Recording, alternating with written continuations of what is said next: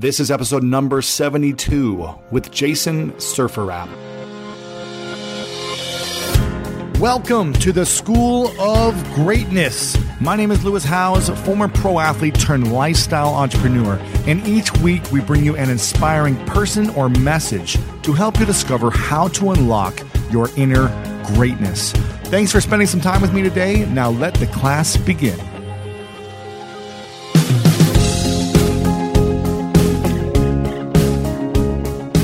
Hey, what is up, greats? Thanks so much for tuning in with me today. I'm down in humid and rainy Alabama this week, training hard and getting ready to leave for Brazil in a few days to go compete against the Brazilian national team and another professional team down in Brazil before we head to Uruguay to compete in the Pan American Championships with Team USA in team handball. So I'm very excited. I've been training hard all week, getting my sprinter legs back underneath me as we've been running nonstop for the last few days. So it's been a great journey, feeling strong, feeling like at least the training I did the last month to get ready for this has given me a good base, and I'm able to keep up.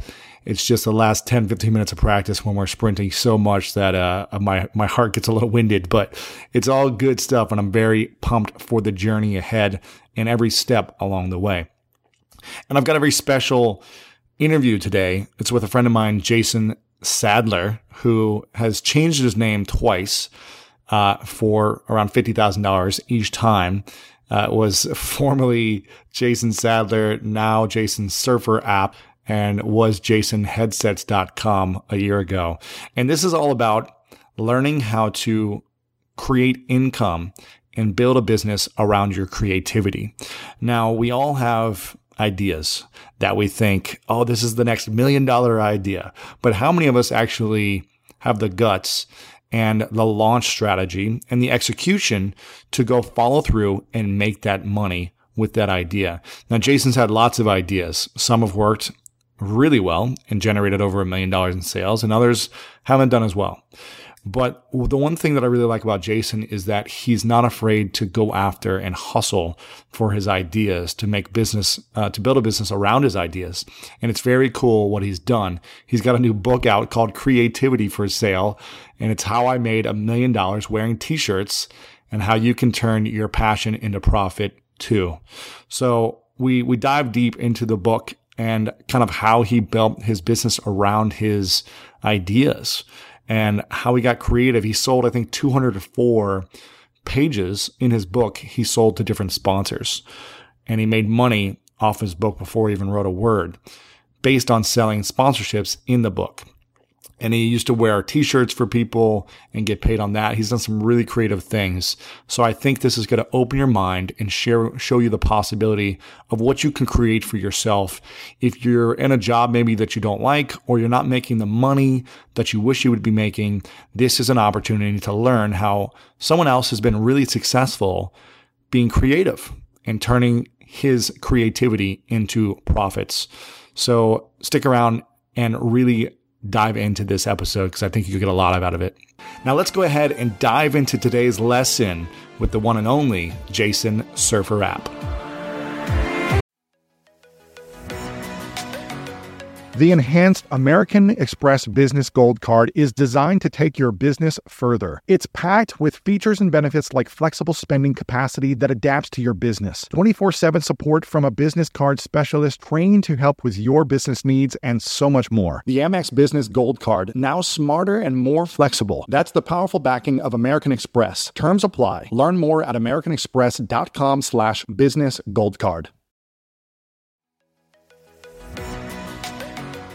Your spring is about to get a lot more powerful with the Home Depot. Get gas-like power for mowing, trimming, and blowing with the Ryobi 18-volt 1 Plus system, starting at just $89. Mowing power that can take on a third of an acre with one charge. Trimming power with up to 2 hours of runtime. And blower power with 110 miles per hour of clearing force. All on one interchangeable battery. Get the cordless gas-like power for the entire lawn with the Ryobi 18-volt 1 Plus system, only at the Home Depot. How doers get more done.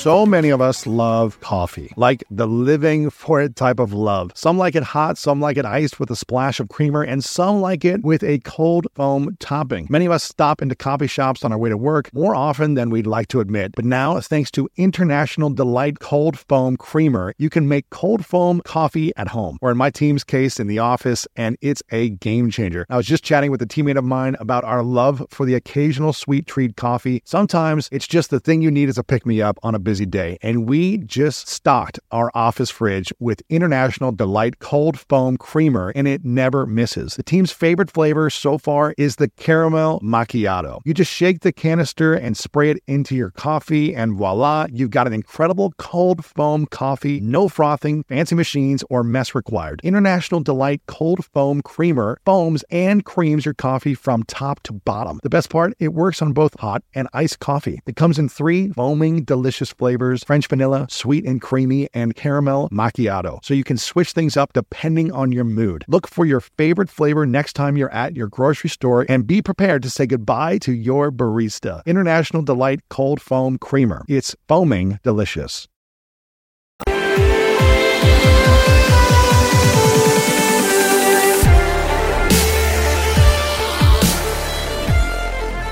What is up, everyone? Thanks again so much for checking out the School of Greatness podcast. I'm your host, Lewis Howes, and I've got a buddy of mine, Jason SurfrApp, formerly known as JasonHeadsets.com, formerly known as Jason Sadler, on. What's up, my man? Hey, how's it going, Lou? I feel like I'm probably the only person you ever have to introduce in multiple names. Yes, it's good. It's kind of like people when they have like 14 middle and last names, when they're like something the third, or whatever. Yep. Yeah. But you created this on your own. You weren't given this. You actually made money doing that, changing your last name, which we'll talk about here in a second. But I'm excited to dive into this interview with you because you've basically, since I've known you for 5 years now, I think, everything I've known about you has been like how to hustle to make a living and how to be a creative hustler to make a living and to do everything completely opposite of the traditional way of making money. And you basically, it sounds like if you wrote 100 different crazy ways to make money that you don't think is possible and you threw it on a dartboard or pin a tail on the donkey board or something, and you just go and you throw a dart at it, that's what you did. And you've done a number of crazy things, from first off doing a million in sales with iwearyourshirt.com. Isn't that correct? Yes, sir. And tell me a little bit about what that was briefly. I'm sure some people know about the story, but kind of why you did that and what you created from it and what you learned from that experience.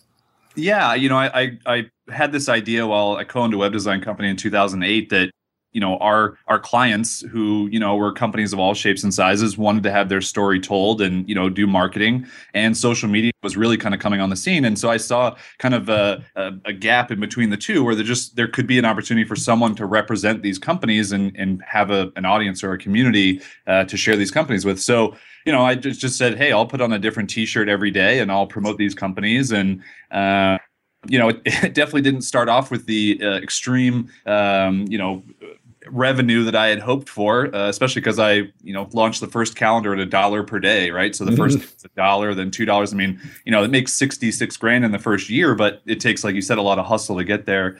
But yeah, over the years, I was able to grow the company, have employees who were shirt wearers. We worked with over 1,600 brands, a lot of Fortune 500 companies, which was really cool. And I Wear Your Shirt literally became a line item for a lot of big agencies to say, all right, do we do a big, banner ad buy, or do we pay these people to wear t-shirts? We launched a cracker for Pepperidge Farm. We were their ad campaign, right? So it's just got to do a lot of really cool stuff. And I learned a lot about kind of myself and entrepreneurship. And that was my first big try at it, right? I'm not like the Gary Vee of the world who sold flowers to people on cards and lemonade stands and all that stuff. I got my entrepreneurial start pretty much when we first met 5 years ago. Yeah. And what were you doing before that?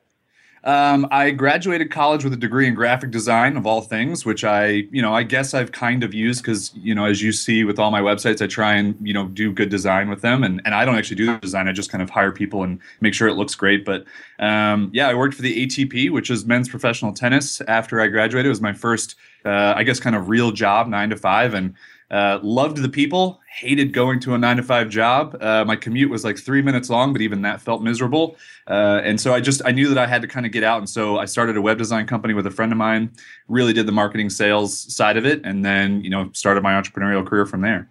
And you were an athlete in college, right? You played basketball?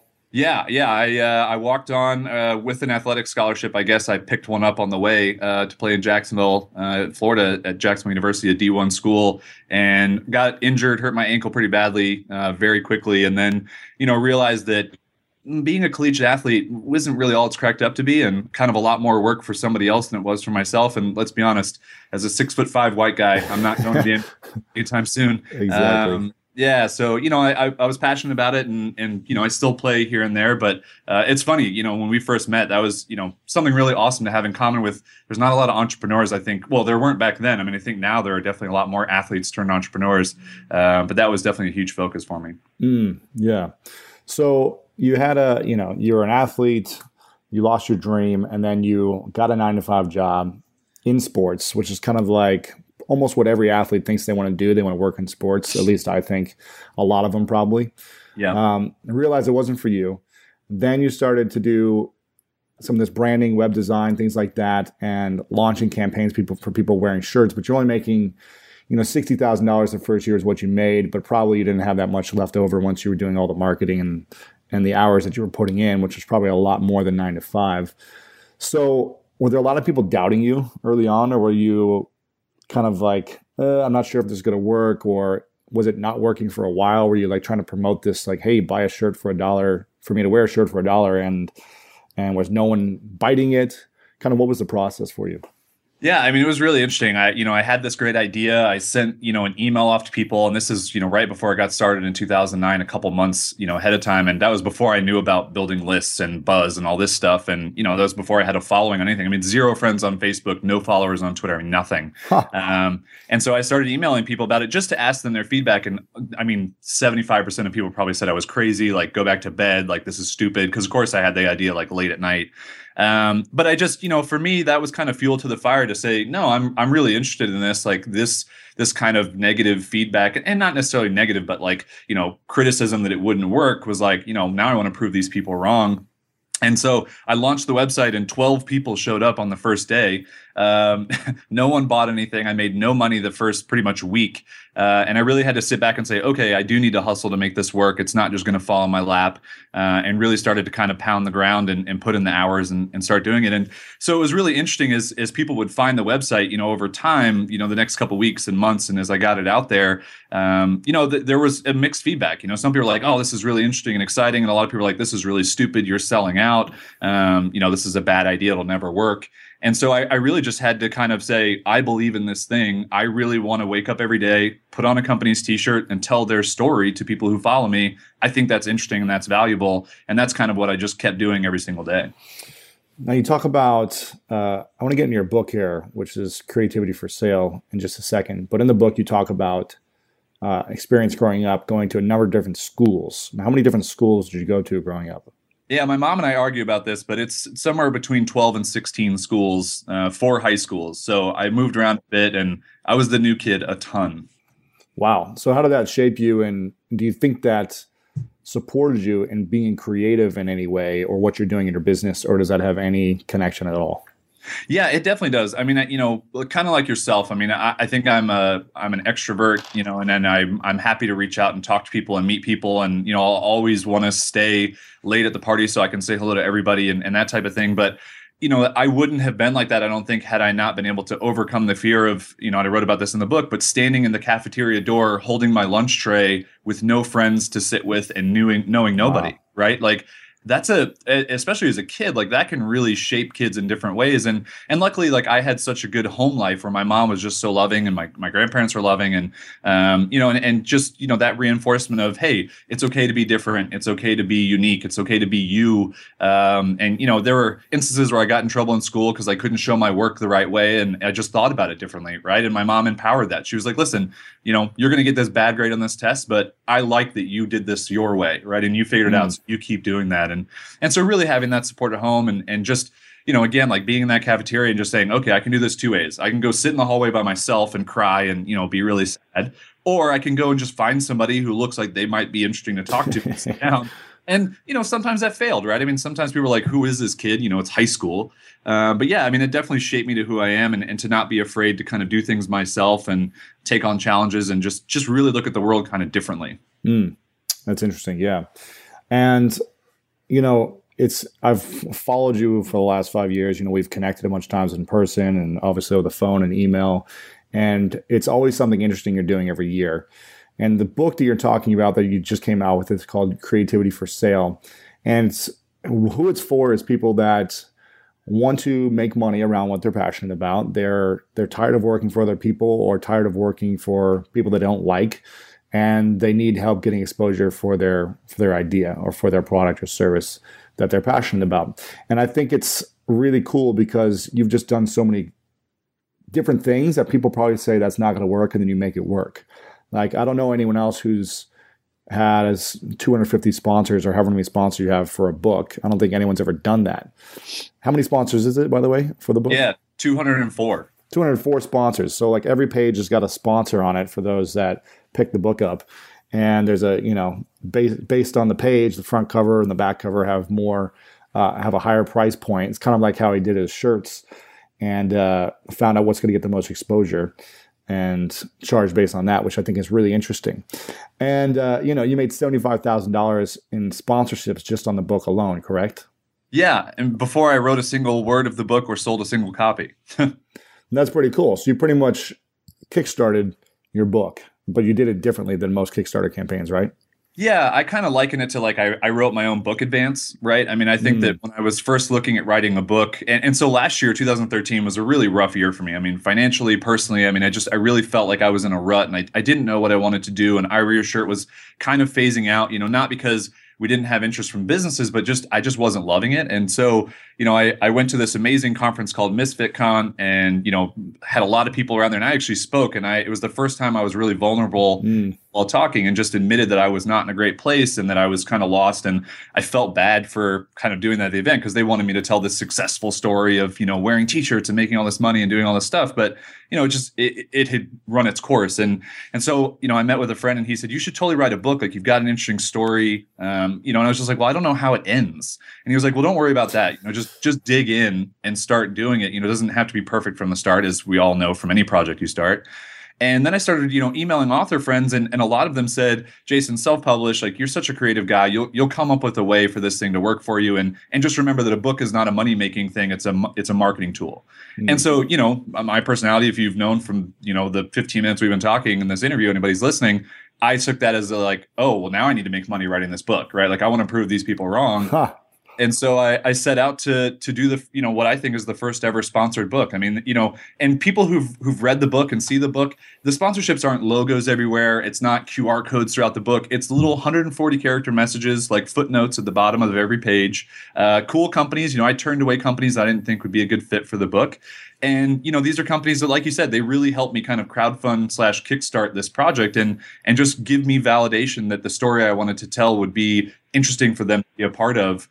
Going forward. And so that's how the book kind of came to fruition last year. And then I wrote it this year, early this year, and now it's been up for sale for a week. And the feedback's been really great. That's cool. Yeah. I mean, I don't know anyone else who's had every page of a book sponsored. For an ebook I did a couple years ago on webinar marketing, I had a sponsor, but it was one page and kind of like sponsored the whole book. And for me, it was kind of like writing my own advance as well. Yeah. That I didn't have to pay back, or whatever. But it was like it's still getting sales every day and they still get exposure for that sponsor. So it's pretty cool what you can create, because I know a lot of people are going to be buying this book and because they're going to be interested in how to launch their idea and make money around it. So those companies are going to get that longevity of the promotion for as long as the book's being sold. So it's pretty cool for both parties. Now you've got pretty much 4 main sections of the book, and I want to ask a few questions about each section, and obviously we're not going to be able to get to everything. But, the first part of your book is kind of like your story, which is really engaging, interesting, funny, and a lot to it. We barely even covered anything. But you talk about one point, how important it is to answer emails, and it's how you met your girlfriend.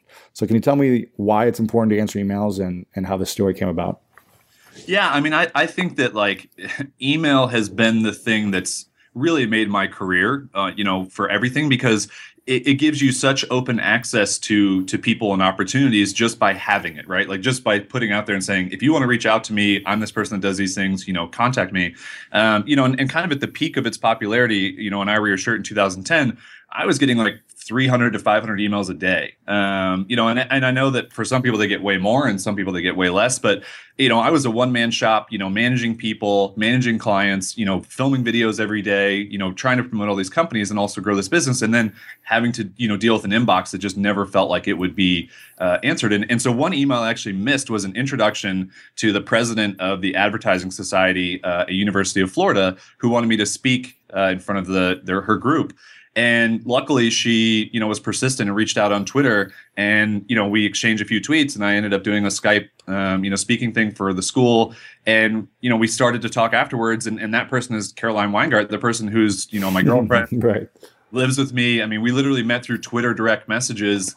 Me Skyping into, University of Florida's Advertising Society, but she's also the person who, she wrote me a proposal to work for me and like to prove her value and get out of her crappy job situation. And it was amazing. I mean, we started working together, we lived together, and she's the one who designed the cover of the book. She hand illustrated, the entire thing. And she's, been so supportive of every project I've had. And so email, I missed her email, but like that opportunity, I still look at as like, I went back to that and said, this spark wouldn't have even started if it wasn't for that. And I've had so many things happen like that where I want to be in control of my email. I want to answer every email. I want to see every email, no matter how busy it gets. I feel like there's a lot that gets lost in like, if someone answers emails for you, or it's not really kind of, you that's there kind of pushing your passion through every message that goes out.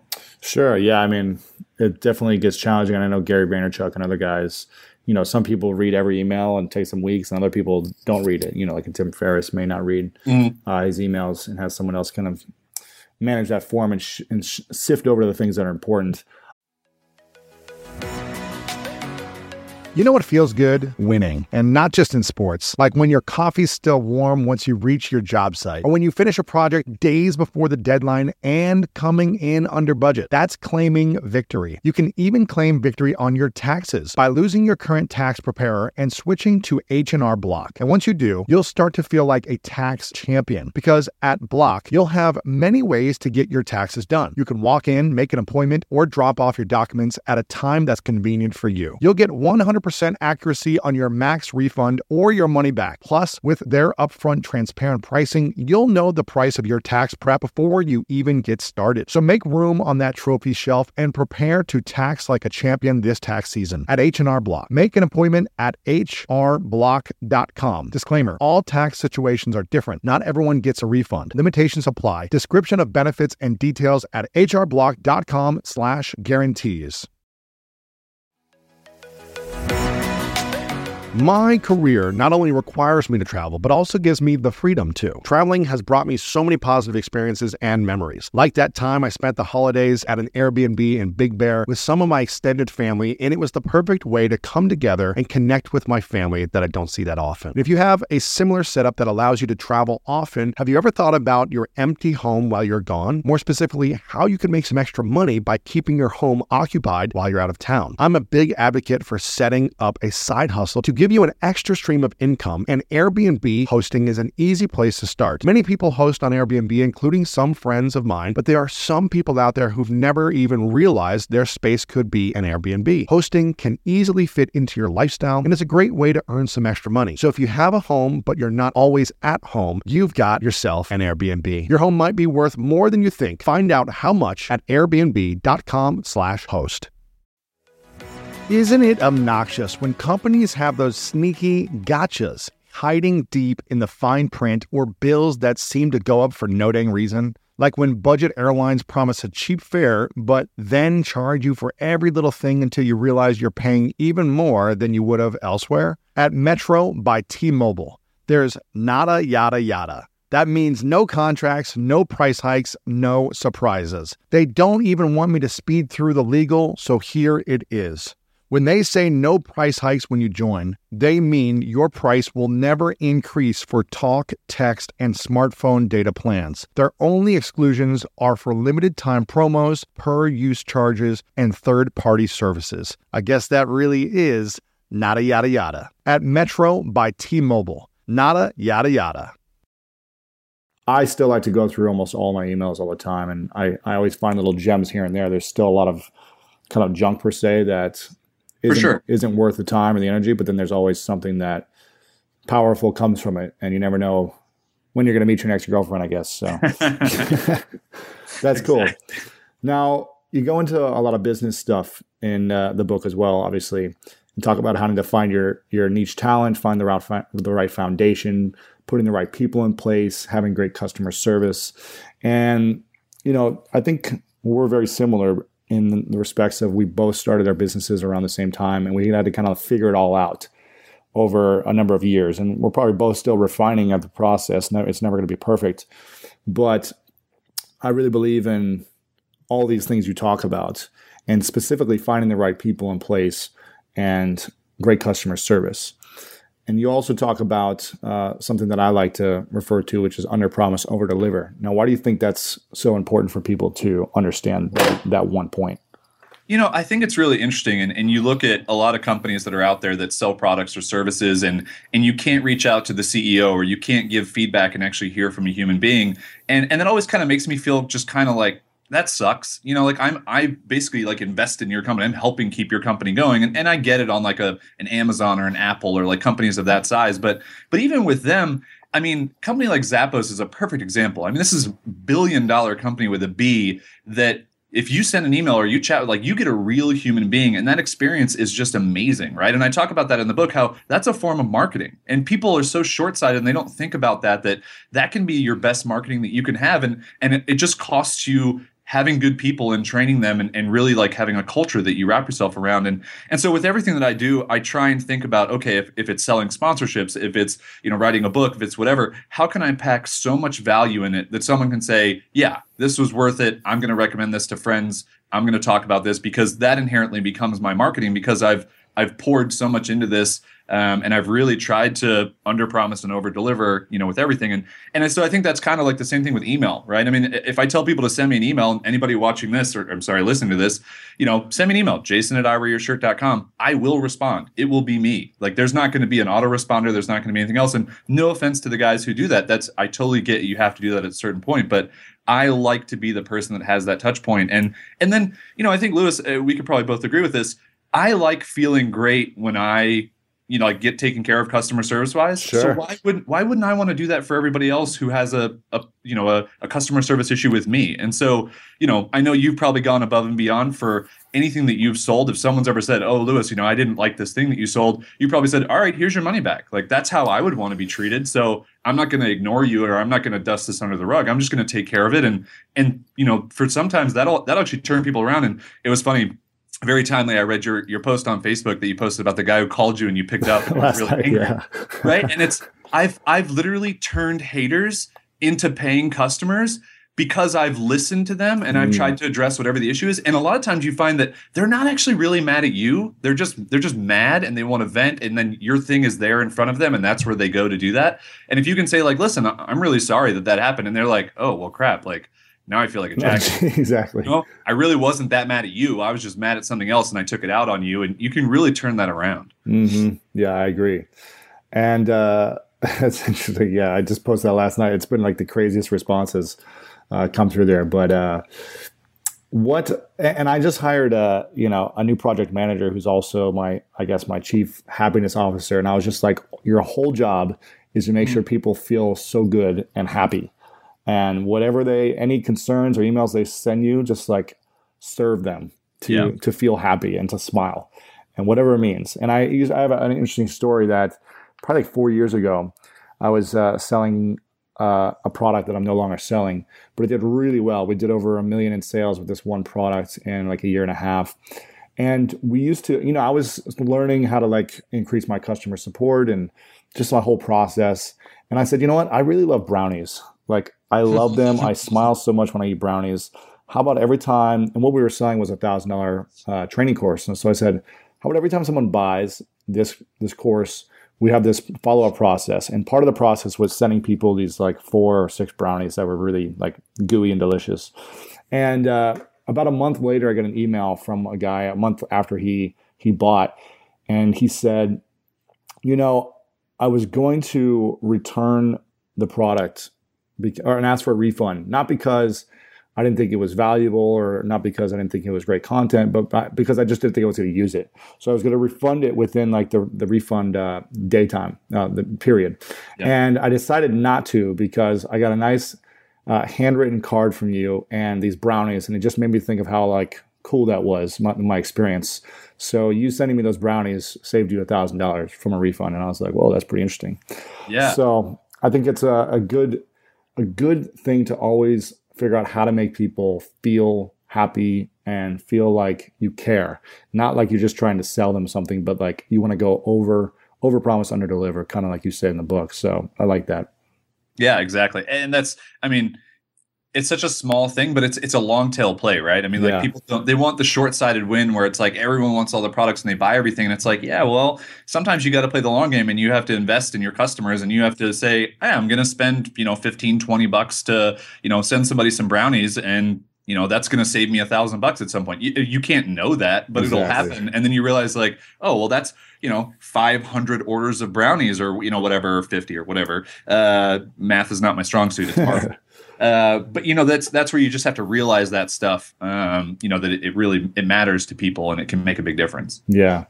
Now, in the next part of your book, you talk about taking action and launch strategies and things like that and how to leverage online marketing and social media. Now, I want to ask you your opinion. There's so many people that have these great ideas and that probably come to you and say, oh, I've got this cool idea to do this thing that's really creative and different. What do you think? And people come up with ideas all the time. But probably 95% of people don't take action on them or have a launch strategy. So one, what is the reason why a lot of people don't take action on their creative ideas? And two, how important is it to have a detailed launch strategy for anything? Yeah, I mean, I think this is the old adage, right? Like ideas are great, execution is greater. And that's for me, like that's my entire thing. I mean, I've had a lot of ideas over the years, but I've been willing to hustle my ass off to make them happen. And a lot of that comes down to, you build a list of people that you can reach out to that can help you launch things, right? I mean, I think with most of the stuff, like selling my last name, you were one of the first people I emailed and I said, hey man, check this out, right? And then you're like, this is hilarious. I'm in, right? And so, I bid it 10 grand on it. Exactly, right? But I had built a relationship with you for 3 years before I did that, or 4 years maybe. Right. I think that what you have to do to answer your question is you have to say, okay, I'm afraid of launching this thing because of, and then list out your fears, right? Like, what are your fears? It's not going to make money. I'm going to get negative criticism. No one's going to buy it. It's going to fall on its face and people are going to hate the product, whatever. And then you have to say like, all right, well, what are the upsides, right? Like, oh, I can make a lot of money. I can feel really fulfilled as a person. This can make me really happy. I can impact people's lives and I can provide them a lot of value. And to me, when you list out the good stuff, it always, the little stuff becomes so minute and it just becomes, you just look at it and you're like, why was I even worried about that? Those things are not that big of a deal if I can just look at the bigger picture of what I want to do. And so, a lot of what I talk about in the book is like, just put it out into the world. And what you'll find is that, if you try and sell something and people say no, it's not because they're saying no because of you, right? They're not saying like, no, Jason, I'm not buying this because you're selling it. They're saying no because it's not a good fit. They don't have the budget. It's not something that aligns with their core values, whatever that thing is. And so it's not a reflection of you when you put that thing out there, whatever it is. And so with the other thing, a launch strategy, I think launch strategies are important. And my, I get asked this all the time when I speak, and I'm sure you do too, is like, what's your biggest social media tip?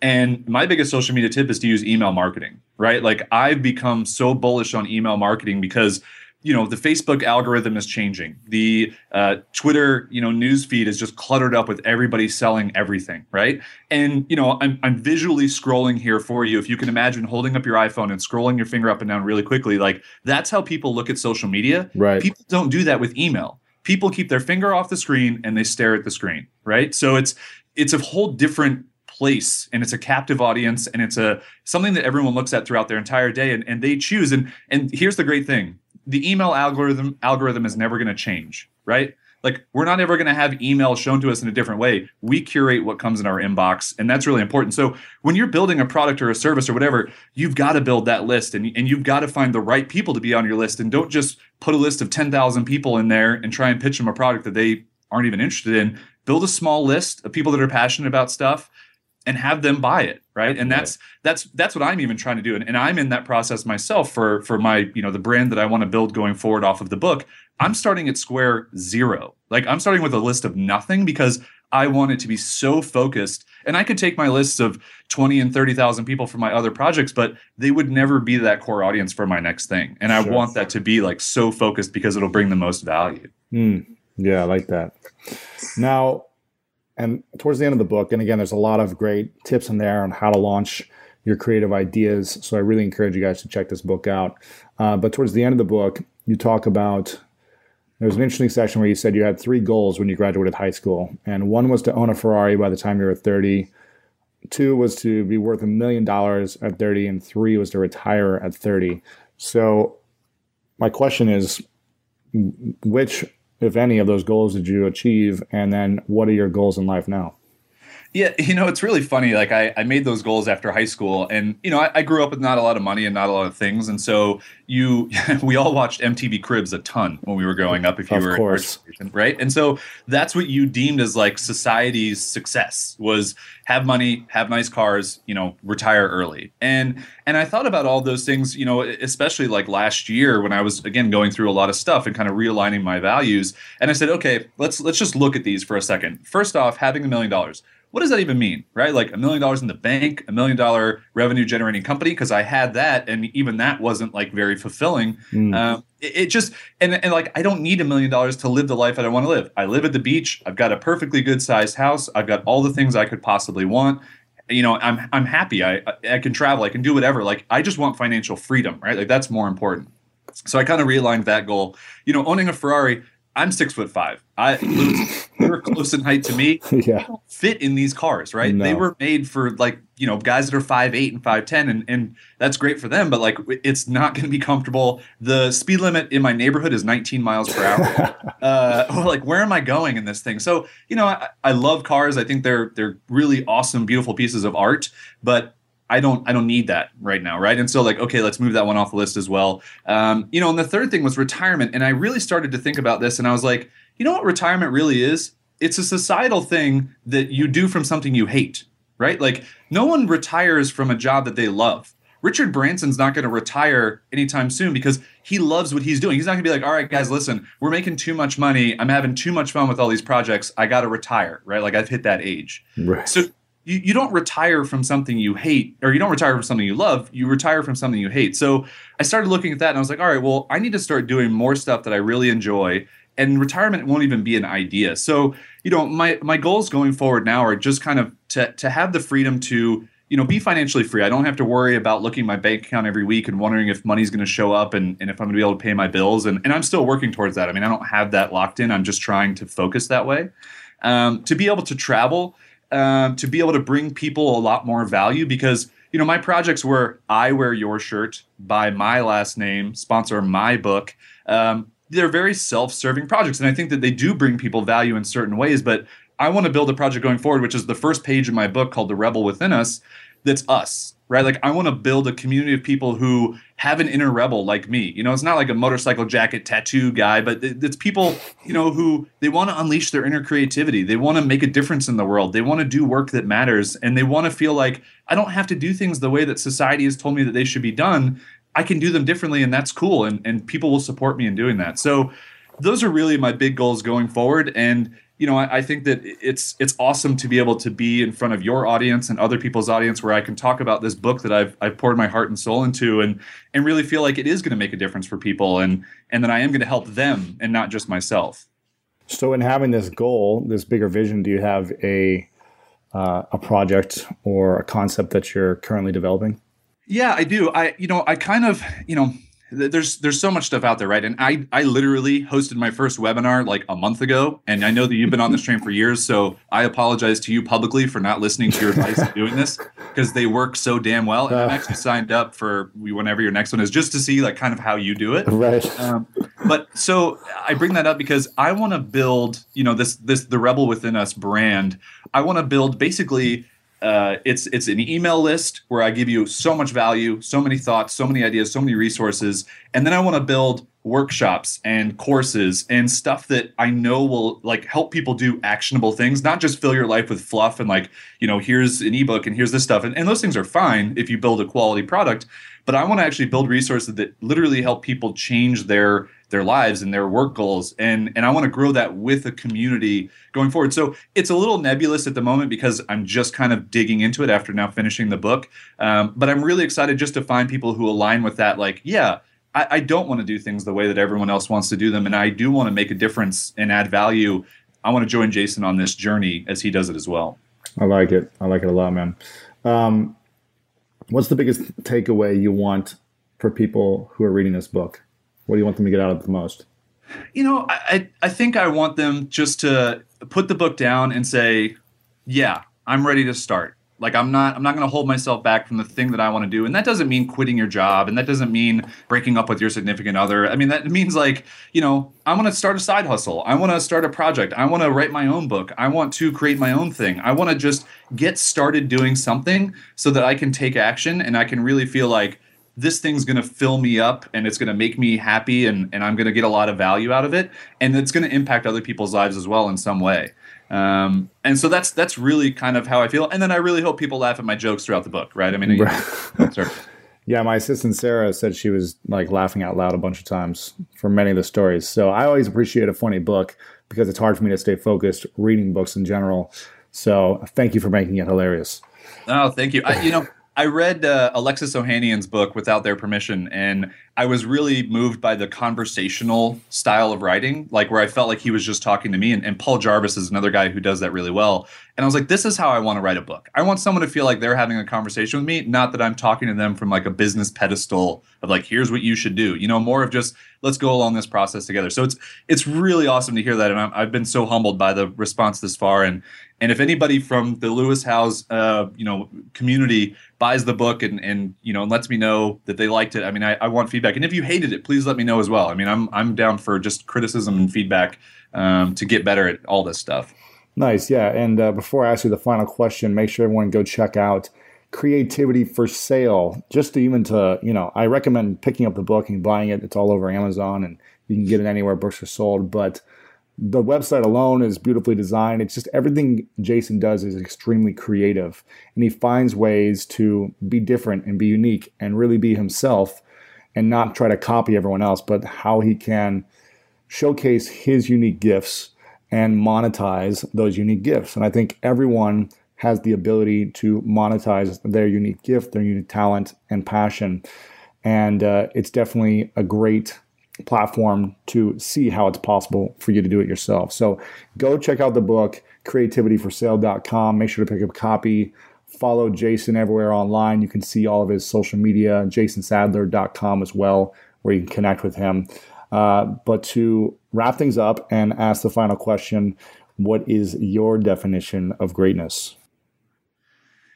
I think it's my personal definition of greatness now is being able to help other people do the thing that they want to do, right? I mean, every time I get an email from someone that says, Jason, I started my thing because of the stuff that you've done, or I've been inspired by you, that just makes me so happy that they've been able to read my story and be inspired by it. And I just want people not to be afraid to do their own thing and just put it out there in the world and just try it and just see what happens. And, learn from people like yourself and the Tim Ferrisses and the Gary Vaynerchuks and all these people that, we all look up to in some ways, and just say, I can do the same things that they can. They're just normal people, with the same talents that I have, and I just have to hustle to make it happen. Yeah, if a couple of ex-college injured athletes, jocks can make things happen, then definitely all the smart people in the world can as well. So absolutely agree. I appreciate you, man. And I really want to acknowledge you for the huge heart that you've had over the last 5 years in us being connected, and not just between me and you, but really with everyone that you serve in the world, the brands that you serve. I know you go above and beyond, at least you did when you had these shirts. The videos you created, I know it took a lot of time and energy and hustle for you to get these videos done every single day, what you were doing for these brands when they signed up to be a part of your journey. It was extraordinary. And I was just like, man, this guy works really hard to make sure that people feel like that he cares about them and that they are valued. So I acknowledge you for the gift that you've had to the world. You're a unique inspiration, and I can't wait to see what you've got coming up your sleeves next. Thanks, man. And it's seriously, it's been awesome to watch you grow as well. I mean, I'm so proud to, have known you back when, again, when we were just both, bummed out, injured athletes. And you built this empire, and it's inspiring. It inspires me. I mean, I see your stuff pop up all over the place, and I read your blog posts, and I'm just like, and I connected with you personally on, a really personal thing that you shared, and putting that stuff out into the world. I mean, you just never know who it's going to have an impact on, and I think that's what I'm trying to do more, myself, is just to put my story out into the world and make that impact. So, kudos to you. So grateful to be on this show, and to just be able to, talk about my book and share, my own journey with people. Of course, man. I appreciate you, and I will see you soon, brother. Sounds good.